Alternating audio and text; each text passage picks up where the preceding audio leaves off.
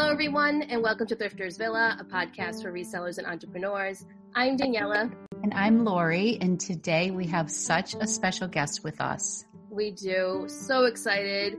We have Christina with us, and you may know her as Little Black Hanger.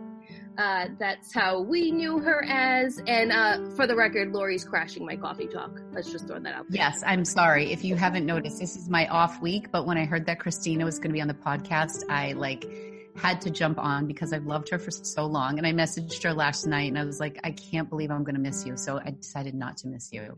I love it. I love it. So, Christina is a vintage seller. She's a clothing reseller. So she does hard goods. She does clothing. She does a little bit of everything. And I'm excited for you guys to get to know her. So I hope you guys enjoy.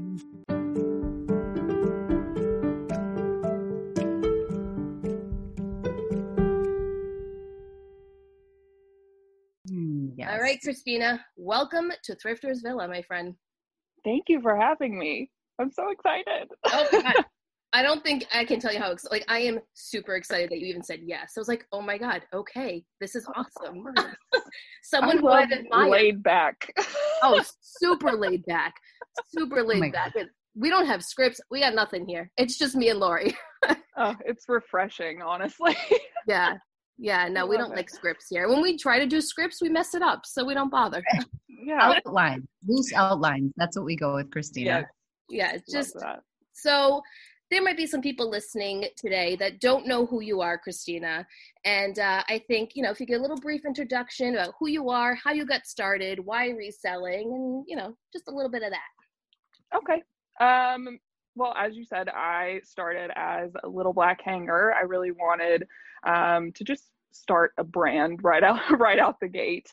I knew that I was going to really dive into reselling and just try. I've always been more on the creative side of things. I love, art and music and clothing and everything to do with the arts and creative style. So that's why I started out as Little Black Hanger.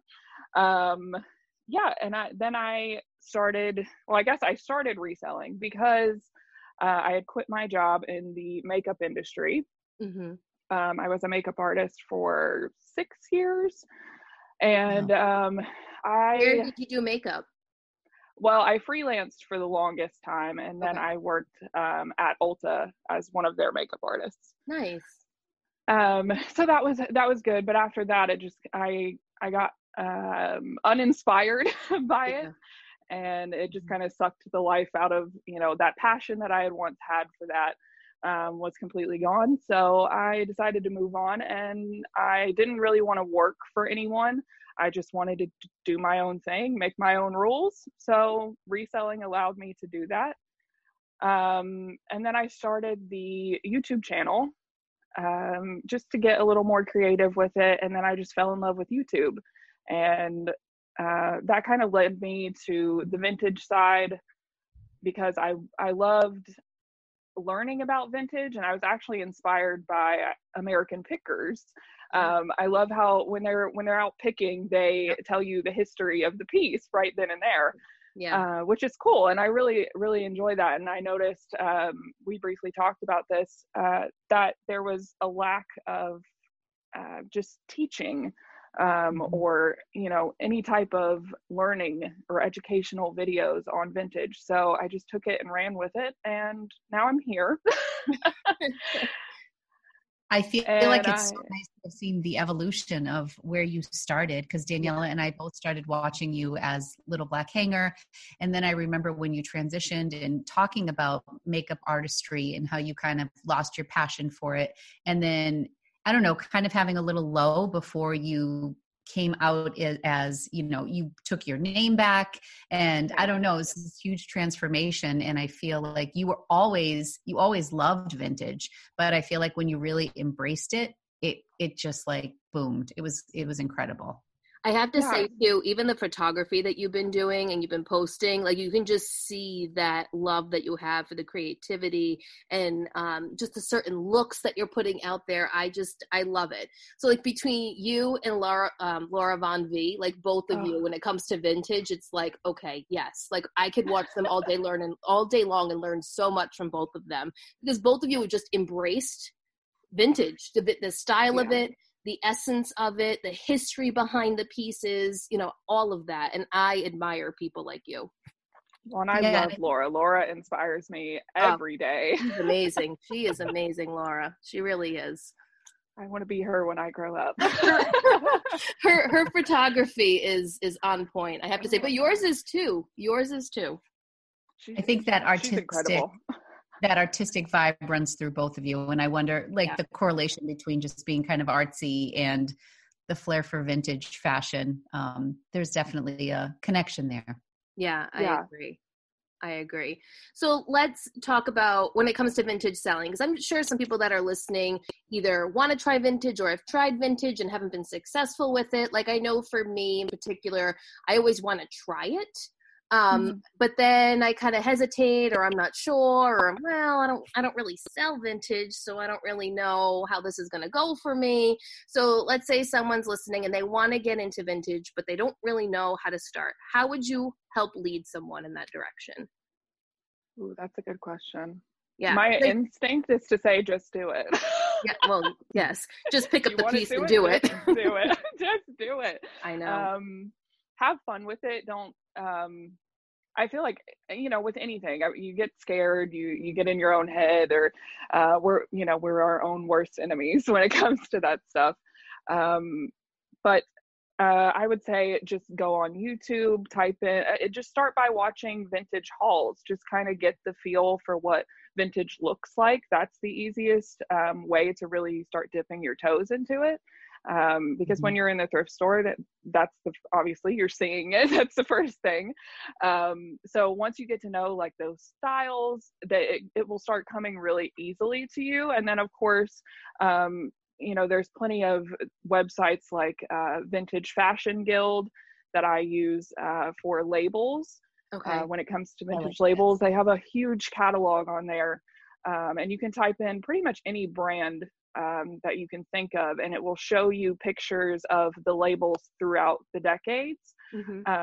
So I would encourage, someone who's trying to get into vintage to take a look at that and just kind of browse and see, so you can get familiar with what a vintage tag looks like. And that'll make it easier for sourcing. Awesome. I'll put that link in the show notes too for you guys, so you can click around and type in different names and see what comes up. Because speaking of that, the other day, I didn't know that there was a website that would show vintage labels. I was looking at a bunch of vintage pieces, and I knew the piece was older, but I really didn't know what era it was from. So that'll be useful for me to just kind of have bookmarked on my phone while I'm outsourcing, and I can just enter something in quick and take a look. Yeah, that website is a huge lifesaver. I mean, I still use it every day. Yeah. Do you think, I have so many questions for Christina. I'm just going to throw this out there because I want to pick her brain when it comes to vintage, and I just love her. When it comes to vintage, do you enjoy hard goods or clothing? Ooh. Uh-huh. I don't. Uh-huh. Because you used to sell on Etsy, right? You were solely doing hard goods on Etsy at one point. What was the name of your Etsy shop? I love Vita Vintage. Yes, I loved that.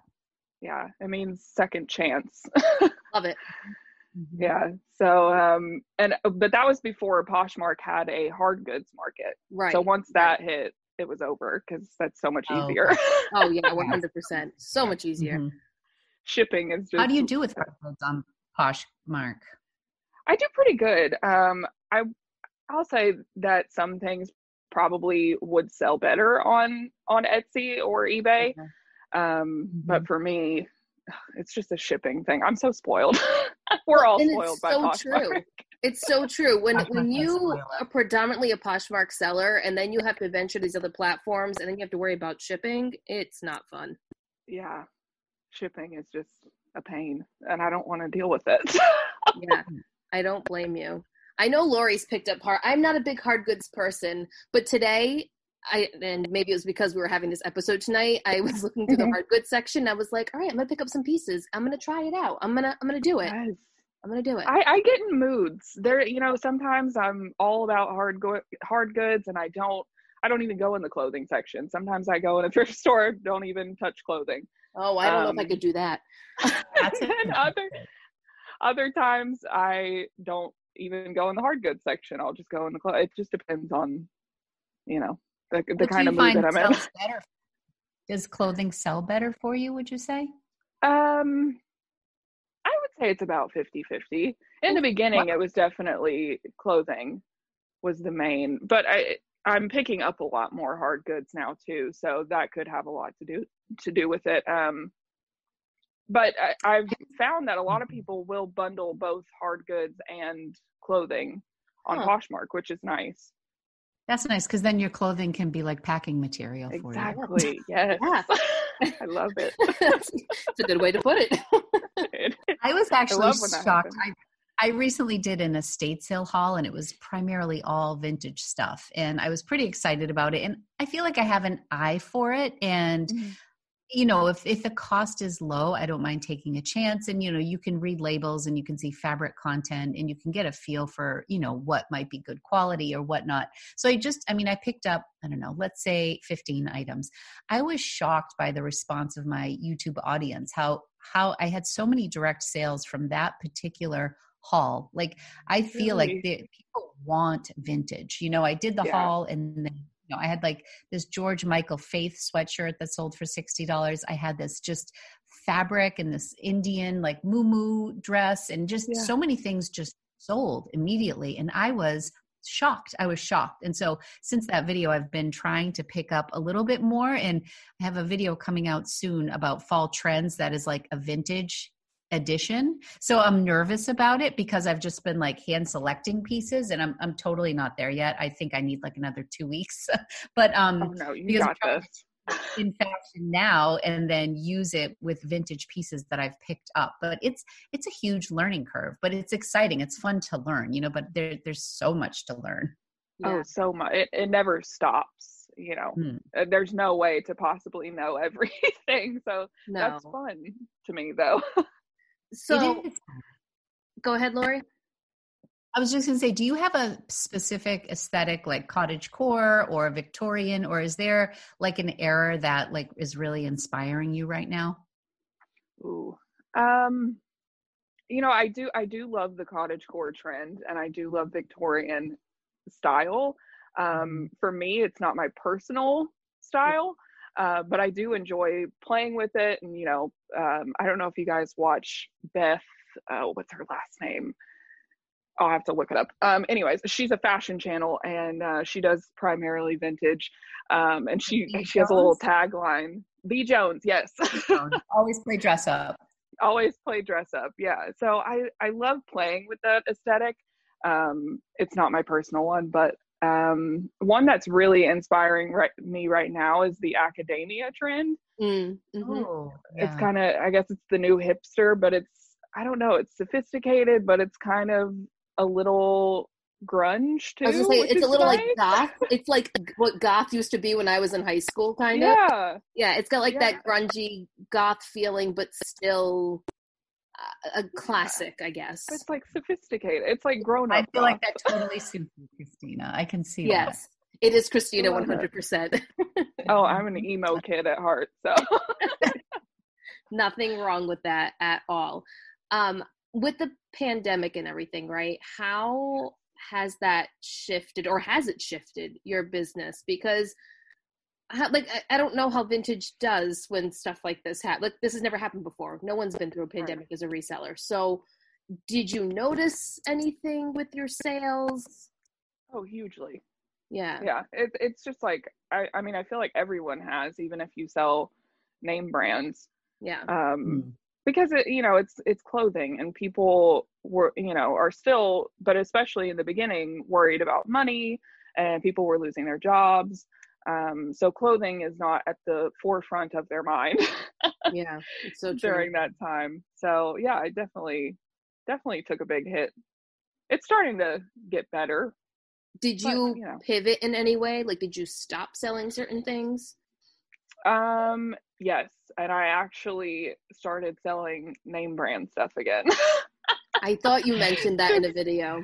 And like just different things. Like I had those little pop figures, Funko pop figures. I had some of those that I had collected, and I have no use for them anymore. So I just threw them on eBay. Just anything that I could get my hands on, really. I stopped being so picky and stopped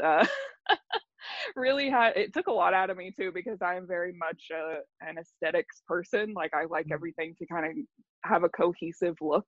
And it's really hard for me to sell things that I'm not inspired by or that I don't love. So when you got to pay the bills, you're like, but when you got to eat, you got to eat. So yeah, so true. I always find it fascinating that people, when they sell vintage, and they pretty much stay in that realm, where I feel like some other people, like me, for example, I kind of sell a little bit of everything. Like I try to dabble in vintage. I sell a lot of modern stuff, but like I'm kind of all over the place.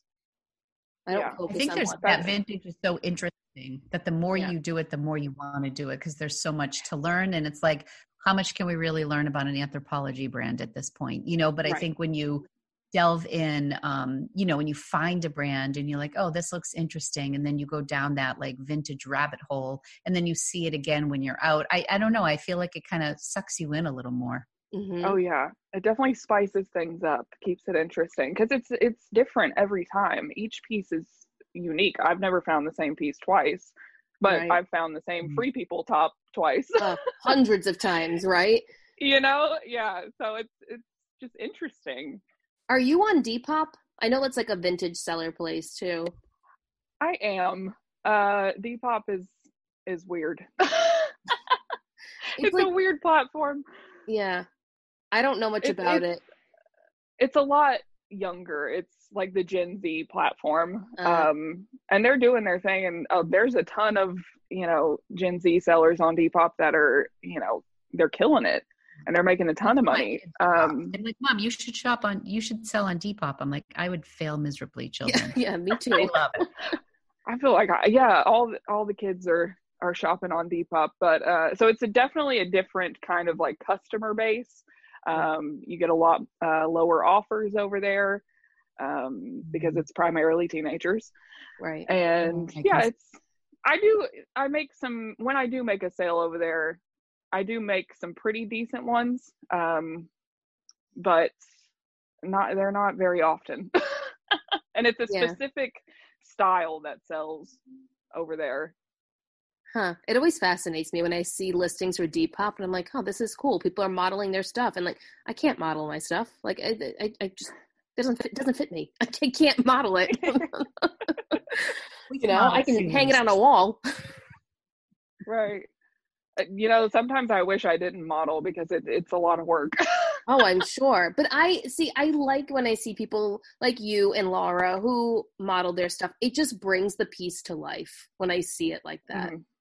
It really does. It does. And then I fall in love with stuff and keep it. Well, yeah. What were you going to say, Lori? It's one of my goals. One of my goals this year is to try to model after I lose 20 pounds. No, I just feel like it does add something, whether you're, there are a lot of plus size models out there as well, but for whatever reason, I haven't gotten it because I'm like overweight and old. So like that is my God. Oh, stop it.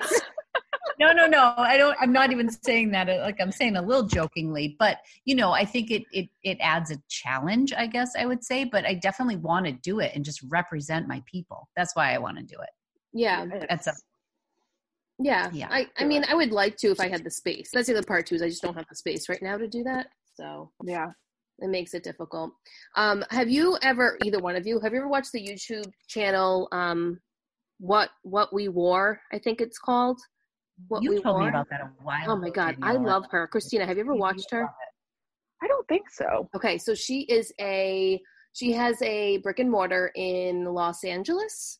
And she goes through each piece. She highlights different pieces and different designers and goes through the history of the piece and she has some pieces on display, and she explains the construction of the pieces. She has you can go and shop her store. You can purchase things online or go in her store and buy them. And then she also has like movie producers and actors that come in, and they, you know, pick up different pieces for inspiration. And she is just fascinating to watch. Fascinating. And someday I'd love to go to her store. Oh yeah. I want to be her. Right? How do we get that gig? How do we do that? I'm going to have to check her out. Yeah, it is fascinating. I love just sitting and listening to her and learning about the different brands. I actually had this idea with the podcast at some point in time, doing episodes where like we talk about different brands, but like I'm not confident enough to do something like that because I don't know. Like I want to discuss a brand in detail, and like it would take. I mean, I have a full-time job, so it's hard for me to just sit down and do all that. But if I had the time, just dig a little deep. If you take like Christian Dior, and you just, you know, when was the company founded, and then like I think that there are some, you could even scratch the surface without going like too crazy deep, and I think people would learn more than you think they would. You know, just by looking up on Wikipedia 2 paragraphs on a company. Yeah. Oh, yeah. So this is why Christina needs to do something in the community with her expertise. She's doing something every day. Yep. Tell me, talk a little bit about YouTube and how that has evolved for you as your business model has shifted a little bit. YouTube. I have a mixed relationship with YouTube at the moment. I think Lori does too. Yeah, I love YouTube, but it is a lot of work, and it's a lot of extra, you know, and it's just me. So it would be nice to have like an editor or something that would be helpful. But that's why I dropped down to, for those who don't know, I dropped down to 1 video a week, and I took myself off a YouTube schedule. In the beginning, when I first started the YouTube channel is when I first started reselling, and I just wanted to do it for fun. I didn't really think it was going to turn into anything. And I committed to the every Wednesday and Friday upload schedule. And it was easy for me then, because things were just starting to grow and things weren't as hectic as they are now.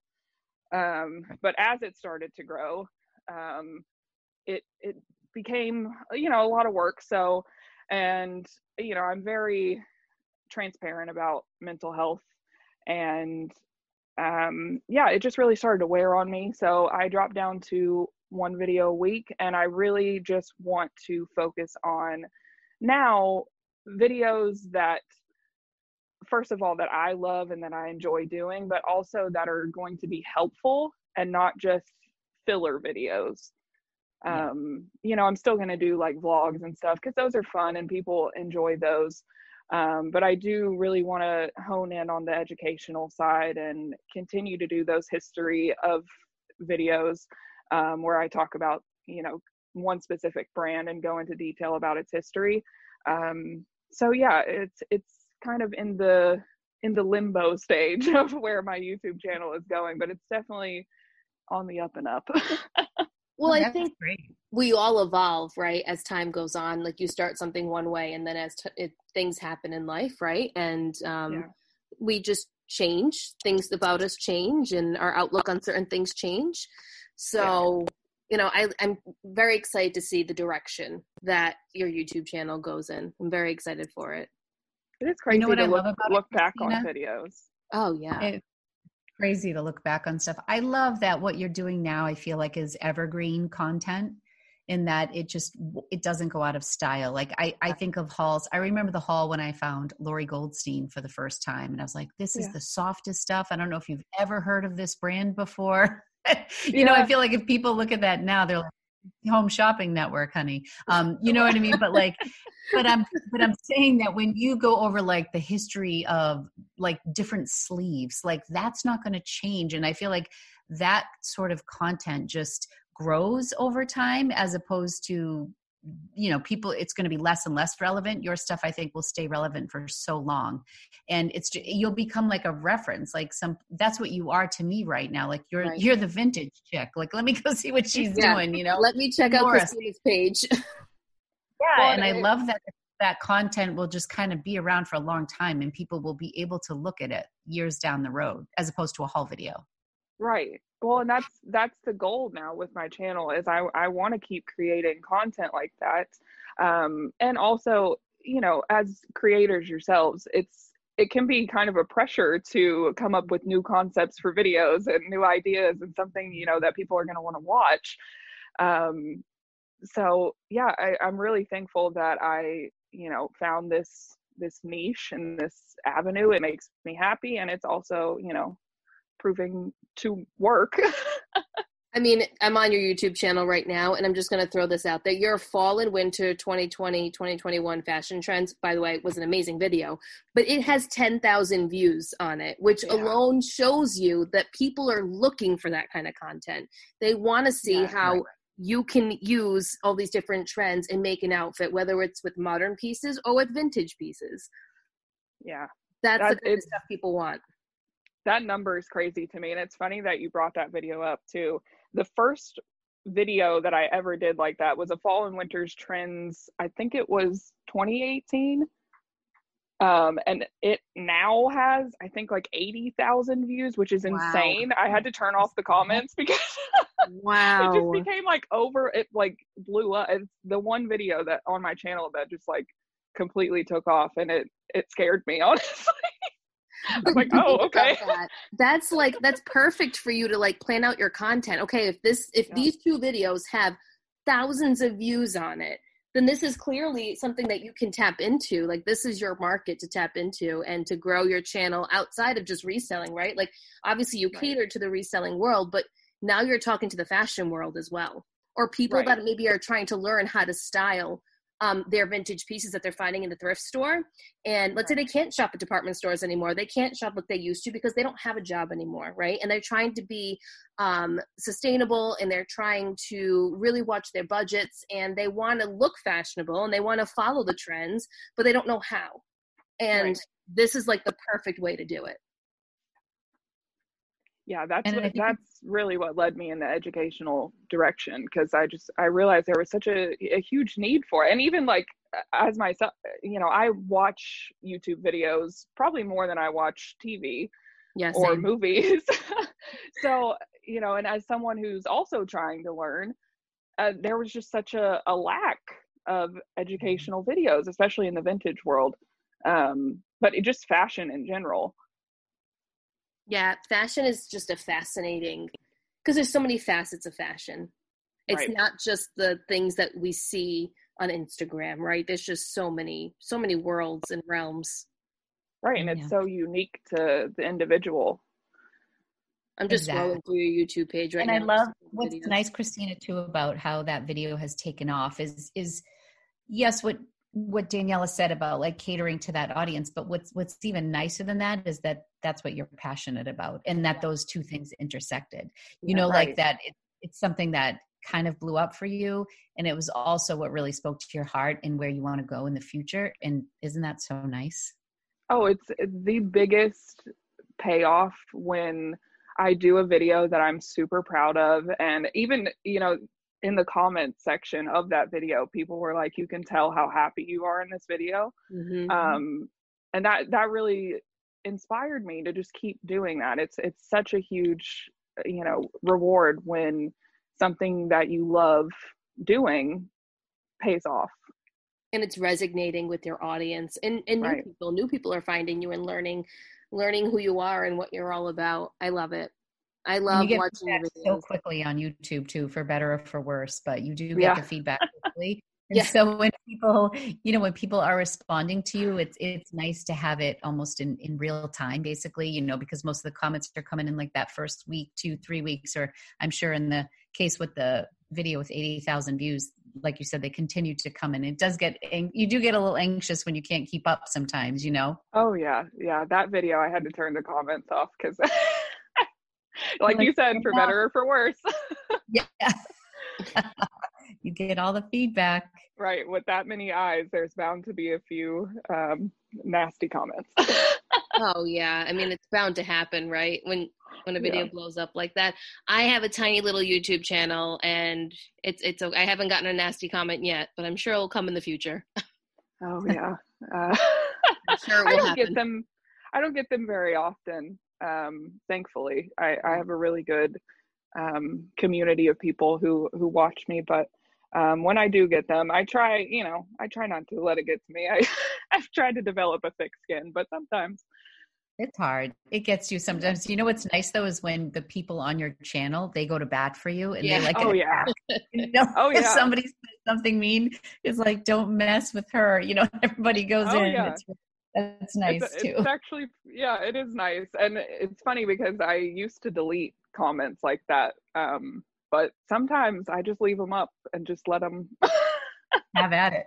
Let them have at it. I hear you.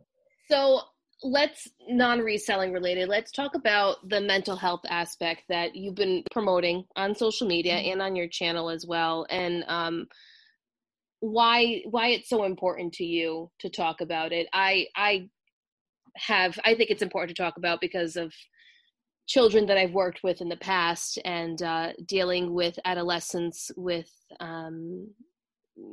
various concerns. Right.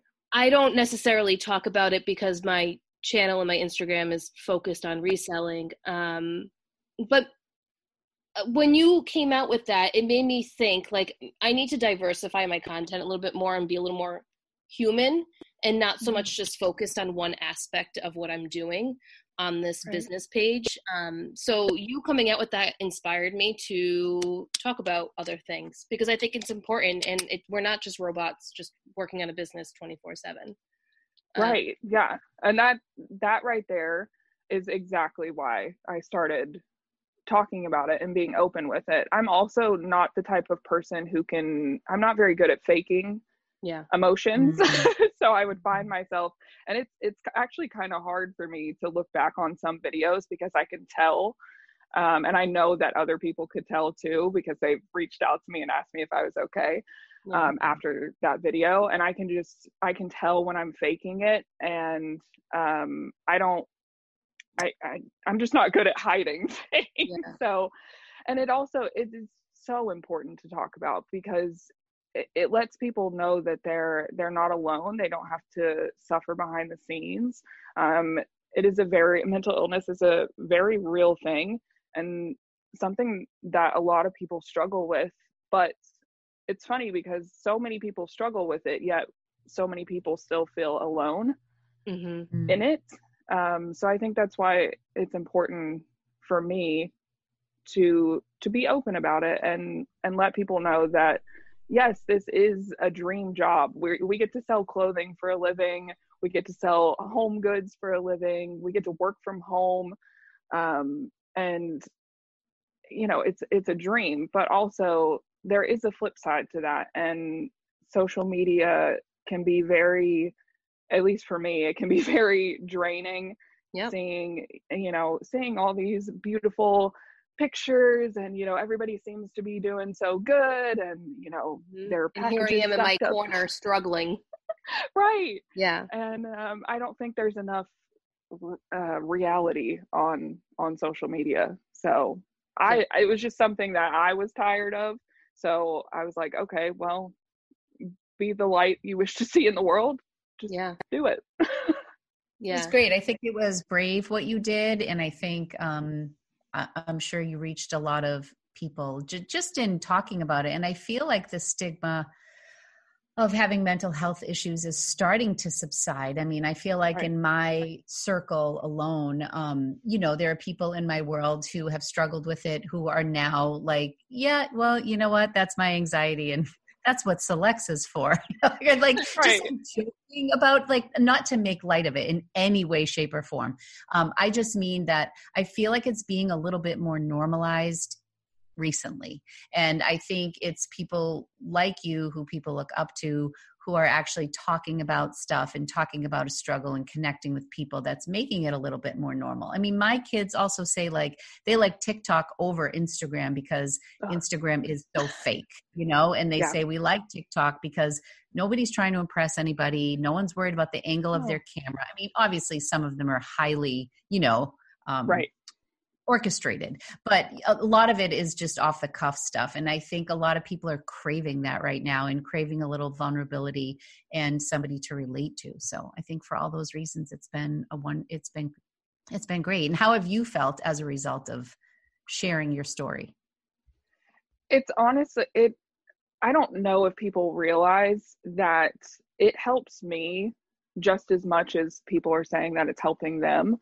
Yeah. Because it also, I have people reach out to me all the time and tell me their stories and tell me about how they, could relate to what I was saying.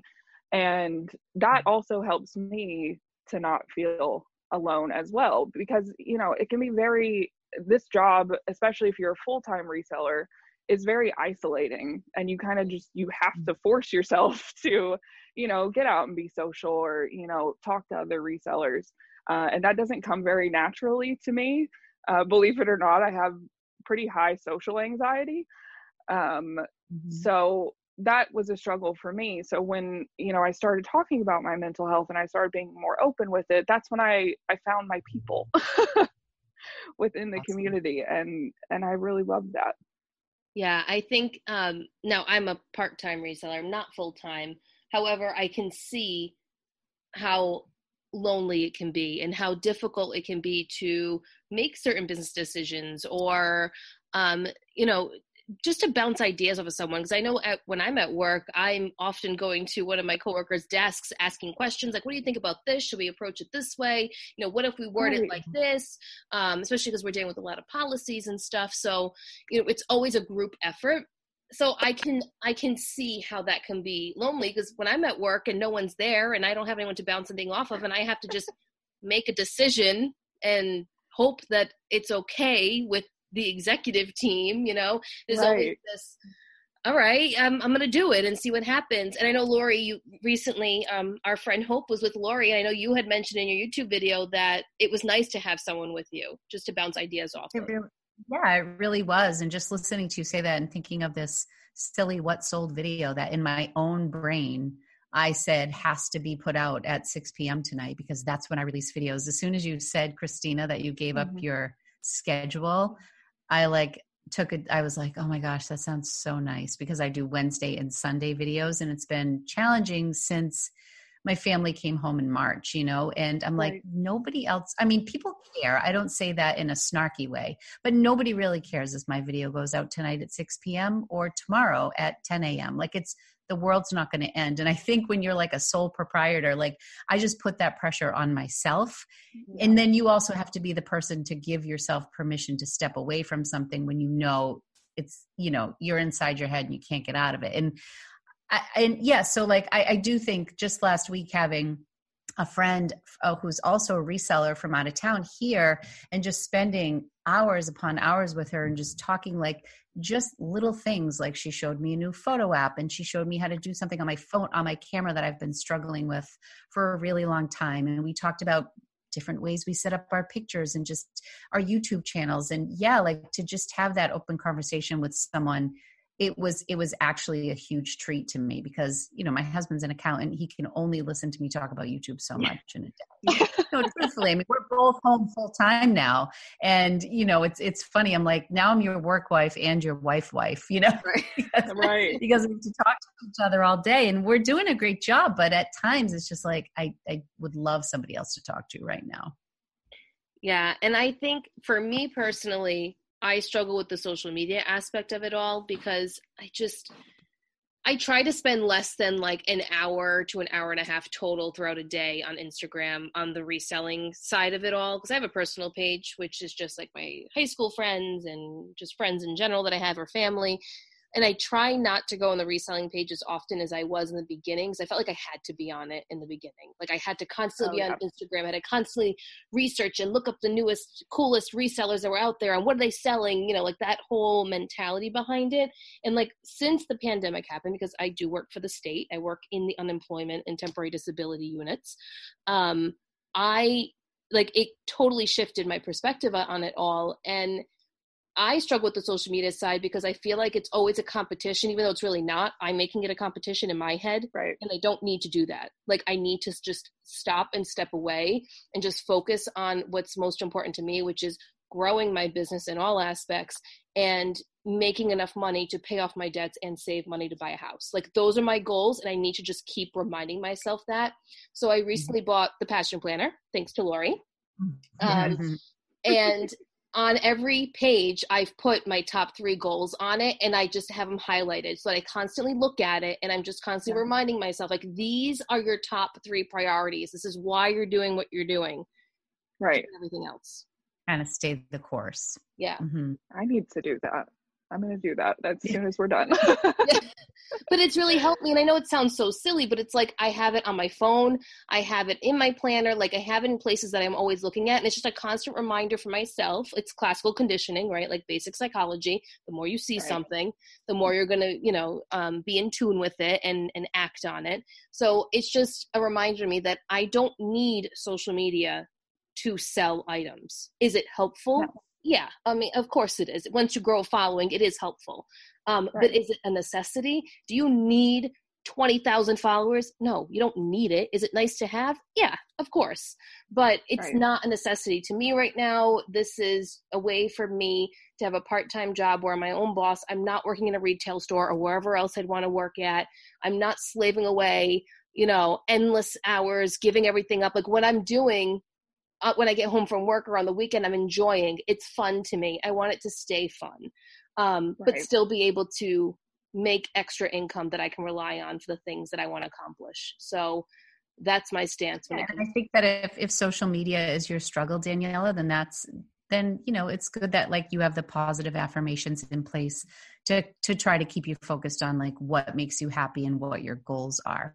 Yeah. I also think that sometimes the growth comes when you're doing what you love and you can put the blinders on, in a sense like Christina did, like just kind of finding what really made you happy, stepping away from what felt like more like a job, like things you had to do, and tapping into just what really truly makes you happy. And then I feel like the growth happens because you're kind of putting out a vibe that attracts people to you. That's my theory. Yeah, I agree. And that's why I stopped making videos for right now on YouTube, and I'm just doing like the reseller hangout thing. It's more fun to me. I can sit down and have a conversation with friends, and friends come on the chat kind of thing. And like, that's more me, having the conversations with people and still being educational in different aspects, but just talking. Yeah, you have to do what works for you. Yeah. Christina, I'm curious, how did the move from, were you in Orlando? I was in West Palm Beach. Florida. Oh, West Palm Beach. Okay. So when you moved from Florida to Georgia, did you have like a ton of inventory that you had to take with you? And how did that whole transition affect your job? It definitely, my sourcing spots and the stuff that I was able to find, it definitely shifted. It's just it's 2 completely different worlds. So, I did bring everything with me. I didn't really have like a big blowout sale. I keep a pretty low inventory anyways, because I do have a small space. So I like to have a good just turnaround time, and just keep it moving. But I would say the main shift was sourcing and the items that I was able to find. I would actually say that it was a good shift. I was going to say better or worse in Georgia. I think it's better for vintage. Good. Brand names was definitely better in Florida. But yeah, vintage definitely has been treating me very well. That's good. I love it. It's so good. Do you have a favorite vintage piece that you found, or just piece in general that like really makes you smile, or was like a great sale, or that you kept for yourself? Ooh. Are you chasing one? Is there one you're looking for? Always. I do have one, the 1980s. I think I featured it in a haul. It's a 1980s all sequin dress, but it's in a 1920s flapper dress style. Ooh, it is just beautiful. And I don't think I could ever sell it. The back is beautiful. It's just stunning. I'll probably only ever wear it for like Halloween, but I can't get rid of it. I'm too attached to it because it's so I love pretty. And then I have a 1970s granny square crochet blanket that I have just been on the hunt forever for, and finding one in the condition where it doesn't have a ton of holes in it is hard. And then, you know, trying to find them online, they're like $150. And I actually found one at a Goodwill in just a pile of linens for $3. And I was so excited. Wow. So exciting. I feel like I need to pay attention to those blankets right now. Oh yeah. Blankets actually sell for a pretty decent amount. I believe it. I mean, in some of those, like the granny squares that you're mentioning, just all the work that went into them. And, you know, I think we're seeing things like at Anthropologie, like blankets that look like that, and they're super expensive. Maybe they're handmade as well, but to know that somebody actually made it, I think that's the part of vintage that I love the most, is just thinking of the story. Like, who is this made for? Was it passed down? Like, you know, how long was this person knitting? Or just all the history when you look at a shirt, like what's the book about the traveling pants? Like, just the kind of Sisterhood of the Traveling Pants. The Sisterhood of the Traveling Pants, or just like the story that goes into each piece, I think is the most exciting thing. That's why I love vintage.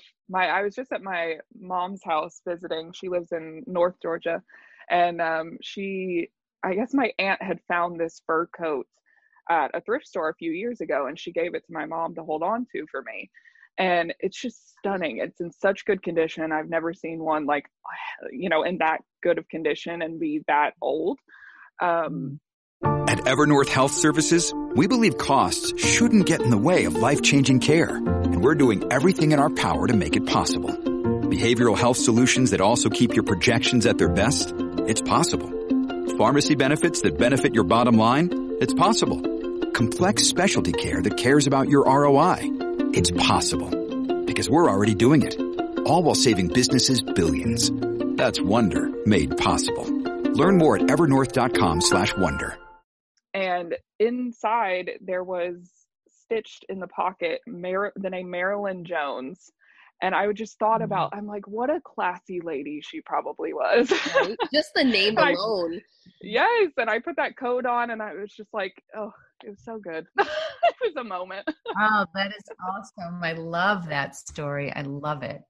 So here's a question. Do you sell fur? I've never sold fur. Okay. This is definitely my first encounter with fur. I definitely do not support the fur industry. Right. When it comes to vintage fur, I mean, it's already been done. Mm-hmm.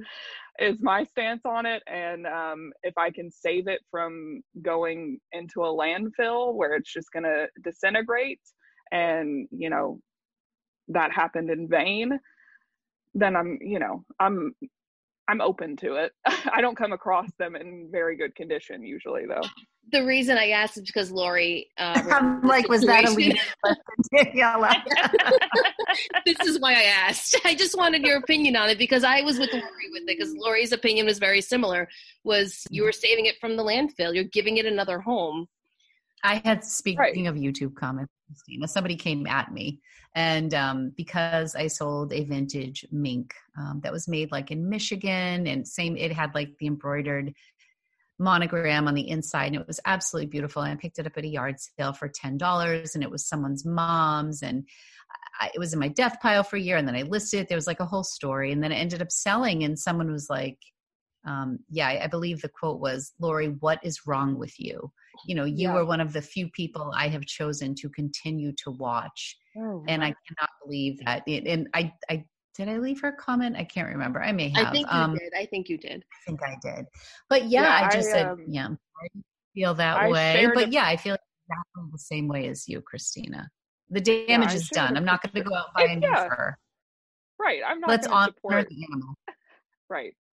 And the money is not going to the maker of that coat. Right. By the way, it's going to the thrift store or the yard sale or whatever. Right. But people were very heated, because I actually took a picture of the coat and put it on my Instagram just for feedback from people, because I just wanted to, to gauge, like, am I really off by selling this? And it was interesting. I mean, the majority of people, I think, felt the same way as the three of us feel on this call. But there were people who were like, it just kind of promotes the industry as a whole. If somebody else is going to be wearing that, one of the main suggestions was donating them to animal shelters, and because they use them for, the animals to snuggle with in a shelter. So that wasn't a bad idea, but there were people who said that in a much classier way. Yeah, there's a way to go about it. I'm all for gaining perspective, learning new things. Yes. Teach me something, but teach me in a nice way, please. Please be kind. Please be nice. Mm-hmm. Oh my gosh. Do you know what I love about your videos? I haven't seen you do it in a while, but like in the old videos when you like slow down your voice to emphasize things, you're really funny, Christina. Like you would make me just laugh out loud. Like you're funny. I also highly enjoy your videos with wine because I pour myself a glass and drink with you. Mm-hmm. Those are my favorite videos. I don't do them often because I don't want to get flagged on YouTube for drinking on camera, but they are one of my favorite videos to do. Yeah, it's like a casual little chit chat, kind of like what we're doing now. Yeah, like spilling the tea. That was one from a while back, or maybe you do a lot of the tea spilling one was a good one. I love spilling tea. It's fun for me. Do you have any fun tea to spill right now for our listeners? Ooh. Bring it on. At the moment? Yeah. What do you have? Bring it on. I don't know. I feel like I did spill a little tea in the beginning that I worked at Ulta, because not a lot of people have been asking what company I worked for, and I've been very quiet about. Well, you heard it here first, friends. About that company, because it wasn't a good experience, obviously. Clearly. Yeah. Did you ever do anything outside of Ulta with makeup artistry? Like I'm sure you did, but like once you left Ulta, was there a window that you continued doing makeup before reselling, or was it like a beeline from Ulta to Poshmark? Actually, I did do a little bit of makeup. I actually tried to start my own makeup line, which is something someone probably, nobody knows. It failed miserably, which is fine. It's difficult. That is so difficult to do. Creating a skincare or makeup especially, but anything in the beauty realm is extremely difficult to do. Yeah, I found that out the hard way. And then I was on Etsy for a little while, just doing some like upcycling of thrifted items, and I still love doing that, but it is a lot of work. Like take reselling and just multiply it by 100. So that's what kind of led me down the little rabbit hole of reselling. What came first, Christina, Etsy or Poshmark for you? Etsy. Yeah. Mm-hmm. It did, yeah. And then one of my friends actually introduced me to Poshmark, and I just instantly fell in love because it's so easy. Yeah. For me, it was eBay, and then it was Etsy, and then it was Poshmark. Nice. And now I have eBay, Etsy, Poshmark, Mercari, Tradesy. Yeah. Just keep all of the above. Everything. Yeah. The only one I'm not on right now is Depop and Kidizen. Those are the only ones. Oh, I haven't heard of Kidizen. So it's just children's, right, Lori? Just children? It is. I'm not on the platform, but yes, it's all children's clothing, accessories, all of the above. All the stuff that doesn't sell for me. Yeah, I was gonna say I don't think it would sell for me. So, or I've never dabbled in it, or I'm not confident in it. That's what I should say. I have a hard time finding kids' clothes that are in good condition. Yeah. I was just saying on my What Sold video that's not up right now, like it should be.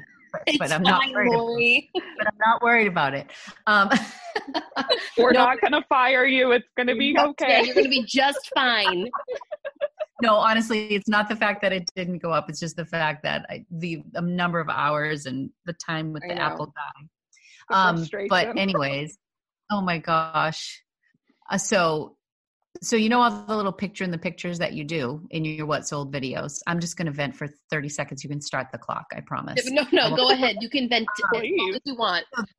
So so I'm transitioning from my iPhone to my vlogging camera that I spent money on that I keep telling myself I'm going to use. So I used it, and I have a little adapter that now you put the SD card in and it brings the video over. So I did my whole video last night, edited it, and then this morning when I pulled the card out, what I realized was that it hadn't fully like uploaded to my computer. And after doing 3 hours of editing and pulling out the SD card, everything went black. Like the media never stored on iMedia, on iMovie. No.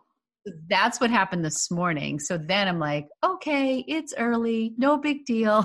So I went back, did it all over again. This time I made sure the video is downloaded. And then so for my drop-in, so that part was fine, did all the re-editing again 3 hours later. And then it came time to do like my B-roll with the music and like putting in my images. I had 55 to 65 images to insert, which screenshot and then airdrop them in. Are you with me? And then so I brought them all in. It's like a 49-minute obnoxiously long video. Bring them all in, picture in picture, set them where I want them while I'm talking. Now it's all done. And I go to export the file. All the pictures turn black, like with the question mark, like they're not there. So then I called Apple and he said, whatever I did this morning, like backed up iMovie. So it wasn't able to accept the pictures as I imported them for that. So that's where I was. He kind of tried to restore. He could restore the pictures, but he couldn't restore the picture within the picture. So that's where we are now. The video's done, but like I have to import 65 pictures now and put them in the right spot. So how important is it to you to have those pictures there? Well, I mean, it shows you what I sold. I'm describing them in the picture. No, it's fine. It's going to be done. It's just like, it was just like one of those things. Why did I go down this rabbit hole? What were we saying before this? I don't know. It doesn't matter. Now I feel bad. I just monopolized that. No, but you're better than me because I would just give up at that point and say, forget it. I'm not putting the pictures in and put a little disclaimer in there. No pictures. Yeah, no pictures. Sorry. No one cares. Yeah. So I don't know where we were going with that or what we were saying before that. Now it's all gone. It's okay. Like technical difficulties, man. Yeah, they're rough. Listen, we have them with the podcast too. Happens with everything that we do. Yes. Oh yeah. Technology. Man. I'm sure you can talk to it would be nice to have an editor. Would you say, honey? I was going to say that I'm sure Christina could talk to us about technical difficulties because she does YouTube videos, so she knows the struggle. Oh yeah. I want to throw my laptop out the window at least 5 times a day. Yeah, see? Get very so you're not alone. And that's another reason why I stopped the YouTube schedule is because, I was getting in that headspace of I have to get this out. I have to do it now. Like you were saying, it's not that you want to say like no one cares, but you do get that pressure where it's like, okay, people are looking forward to, you got people saying, oh, I'm looking forward to the video, or, you've been on this routine for so long that people are just expecting it. But at the end of the day, they're not going to be mad at you. They're going to understand, or at least that's been my experience. I stopped saying Wednesdays and Sundays and started to say 2 times a week. Yeah, I think that's fine. It happens. Yeah, and then people are still going to watch it and they're going to look forward to it. And sometimes it's like a pleasant surprise. You go into YouTube and, oh, look, there's a new video from Lori. Yeah. That's what people were saying is like they didn't even notice like the schedule being gone, that it was actually a nice little surprise. Because now you just never know when I'm going to upload. Right? Just have to keep refreshing. Right. That's right. It's intermittent gratification. That's what builds the strongest followers. It's true. Yeah. That psych experiment where the rats were given food on a schedule and then they expected it every single time, or then the rats weren't given any food, they weren't given any treats, and then they just basically were just like they gave up because they felt like they had no reason to work for it anymore. But the intermittent rewards were what trained the rats the most because they never knew when it was coming. So they worked the hardest because at any given moment they could get their treat. Right. I wish I could train my cats to not care anymore about treats. or anything of that nature, because they have like an internal alarm clock, and they know when it's time and they don't stop. Oh yeah, they meow. We have two they cats don't too, stop, and Christina. they're persistent, and you're not going to train a cat to do anything it doesn't want to do. Nope. They want their food when they want their food, and they're just going to keep going until you give it to them. And then when you do give it to them, they're going to walk away because they don't care. They're awful. They're awful, but I love them. But we still keep coming back for more. Yeah, that too. Maybe they have us trained. They definitely do. That's they so funny. Definitely have me trained. That is for sure. That is for sure. All right, well, it's been about an hour. And I don't want to take up too much of your time, Christina, but I know Lori does too. We really appreciate you coming on. So many people reached out to us that they were looking forward to hearing this episode, that they all love you. So I want you to know that. So many of our listeners sent messages, super excited that you were going to be on. I know Lori and I are equally as excited to be able to talk to you and connect with you and have this conversation and learn some new stuff about you. Thank you. It was so fun, and I love this just laid back atmosphere. It was just like talking to two friends, and I loved it so much. Oh, good. I'm so glad. And Lori, thank you for crashing my coffee talk. You may come on at any time. All right, Christina, we need to connect again soon. This was really a treat. And, I think like Daniela said, coming from, you've been, when did you start on YouTube? Ooh, I feel like you were somebody I watched when I first started. Yeah. Yeah, I think it was 2018. All right. Yeah. So that makes sense. I think. Okay. I could be wrong. It might have been sooner. I don't know. The days really just kind of especially now, right? Yeah. Yeah. Everything just blends. Everything blends. I don't know if it's night or day. Oh, thank you. And you ladies keep doing what you guys are doing. You guys are so inspiring, and I love what you're doing. So thank you. Thank you.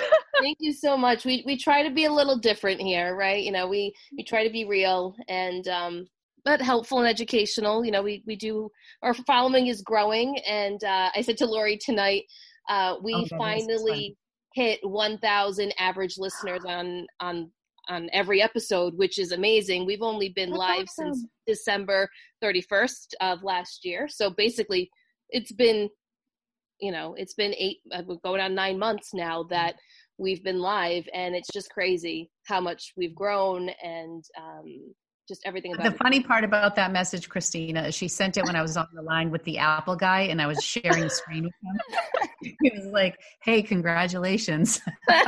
Aw, that's awesome. Like the Apple guy just thought, that's exciting. So, all right, Christina, thank you so much, and wishing you all the best and all that you do. And I look forward to your next video whenever it comes out. It will be a before we go, Christina, why don't you share your handles for everyone? I'm going to put them in the description of the podcast as well, but why don't you rattle them off before we sign off? Okay. Instagram and YouTube are both Christina Cheryl Lynn. And then Poshmark is Little Black Hanger without the vowels. Love it. So love it. That's that. All right, everyone. Make sure you go follow Christina if you don't already. Go give her YouTube channel. Go subscribe is what I meant to go say. Go subscribe to her YouTube channel if you don't already. Go watch her videos because they're really, really great. And Lori and I will see you next week. Bye. Thanks, everybody. Good night.